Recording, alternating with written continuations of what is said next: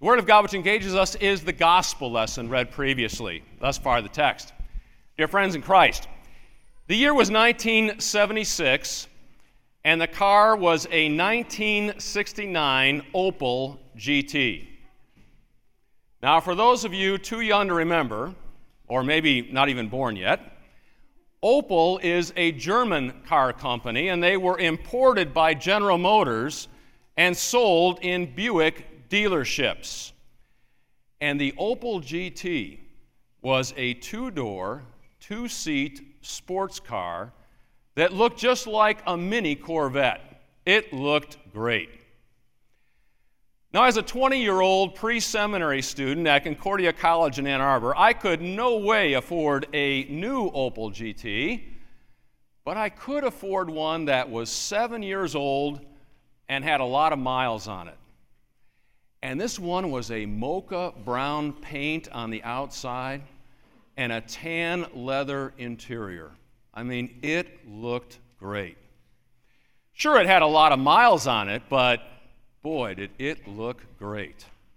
And sure, I didn't have it checked out by a mechanic before I bought it, but boy, it looked great. And sure, my dad told me, don't buy that car. But boy, it looked great. Long story short, that Opel GT was probably the best looking car I have ever owned.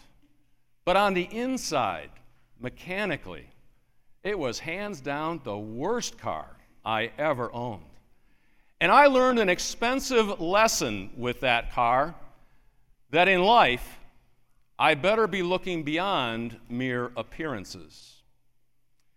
Well, in our gospel lesson for today, Jesus also is looking beyond mere appearances. Our gospel lesson comes from his Sermon on the Mount, as our gospel lesson did last week, and our gospel lesson is going to again next week. And 6 times between today and what he says next week, Jesus has this same pattern. He says, "You have heard it was said, but I say to you." In other words, you have heard it was said, and he's just telling them what the rabbis of that day were teaching, but then he teaches on his own authority and says, "But I say to you." And each time he says, "But I say to you," he raises the bar higher and lets us know what God originally had in mind when he gave us those commandments. Today we're going to look at just the first two of those "you have heard it was said, but I say to you" statements, to see how Jesus looked beyond mere appearances. The first of those in our gospel lesson is Jesus says, "You have heard it was said, you shall not murder." And probably everybody who heard him thought, we're pretty good here. We certainly haven't killed anybody. And if I were to come before you today and say, who here has violated the 5th commandment? You would think to yourself, the 5th commandment, "You shall not kill." Well, I haven't killed anybody. Nobody would raise their hands. But then Jesus says, "But I say to you, whoever is angry with his brother," meaning has an ongoing, unrelenting anger with his brother, "is liable to the judgment. And whoever insults his brother is liable to the council. And whoever says to his brother, 'You fool,' will be liable to the hell of fire." You see, with Jesus, it's not just the outward act of murdering someone. He looks beyond that outward appearance and looks into our heart and sees anger and that which flows out from that anger. He looks beyond mere appearances. Then the very next commandment, the 6th commandment, "You have heard it was said, you shall not commit adultery." And again, the people who were standing there listening to Jesus probably thought, we're in pretty good shape, as we would think.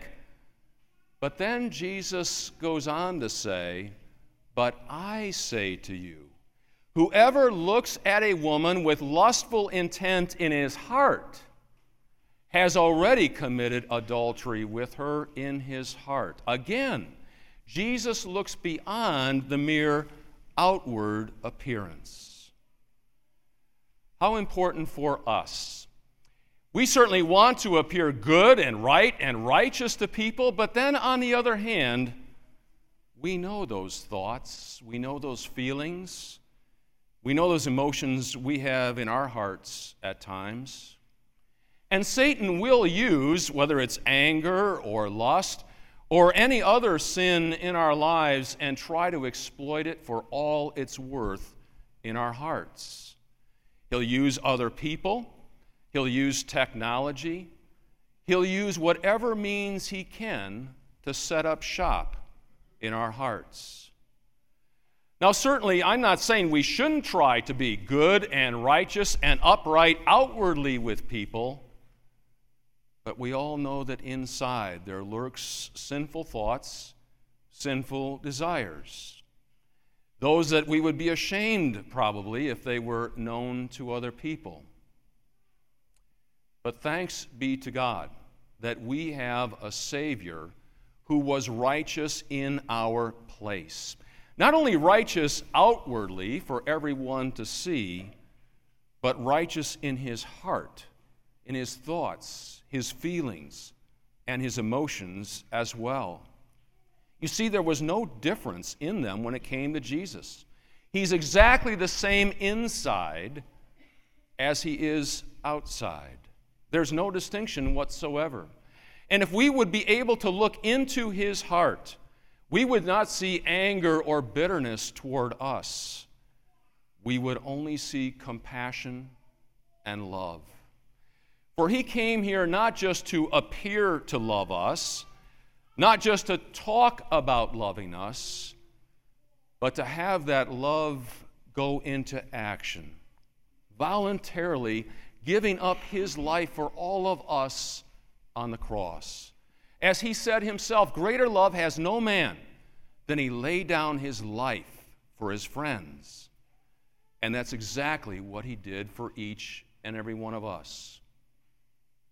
And now, because of that, you and I have a different appearance, not necessarily to other people, but to our Father in heaven.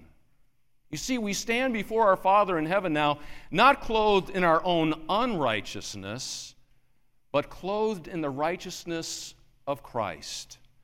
An innocence, a guilt-freeness, if you will, not just on our outside, but on our inside as well.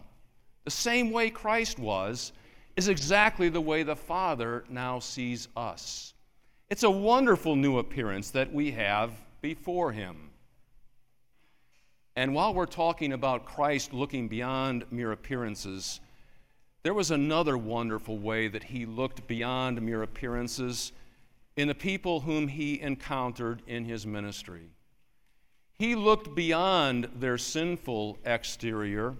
He looked beyond what seemed objectionable to other people in order to reach out to them in love and bring them to forgiveness and everlasting life. He looked beyond mere appearances with the woman who was caught in adultery. Remember saying, whoever is without sin, cast the first stone. He didn't condone her sin, but he didn't let her sin stop him from reaching out to her. He looked beyond mere appearances with the Samaritan woman at the well, whom Jesus said had 5 different husbands, and the man she was living with now was not her husband. But he looked beyond that sinful appearance in order to reach out to her and bring her into the kingdom of God. Or he looked beyond mere appearances with the grotesque skin disease of leprosy, healing 10 men of that dreaded disease. And just as Jesus looked beyond mere appearances with people in order to bring his love and compassion to them, so also might we, of all people, do the same. To look beyond what seems objectionable, to look beyond that which might be off-putting to us in order to reach out to them and bring the compassion of Christ to them. especially people who are different from us, come from different backgrounds, maybe have different values and a different understanding of the world around us. May God's Holy Spirit work in our hearts and in our minds and in our midst, so that we might see them as people for whom Christ died as well. People who Christ doesn't want to perish, just the opposite, wants them to be in heaven with Him. May that Holy Spirit work in us as we seek with God's help to love the Lord our God with all our heart and soul and mind, and love our neighbor as ourself, together, looking beyond mere appearances. Amen. Now may the peace of God that passes all understanding guard our hearts and our minds in this one true faith unto life everlasting. Amen.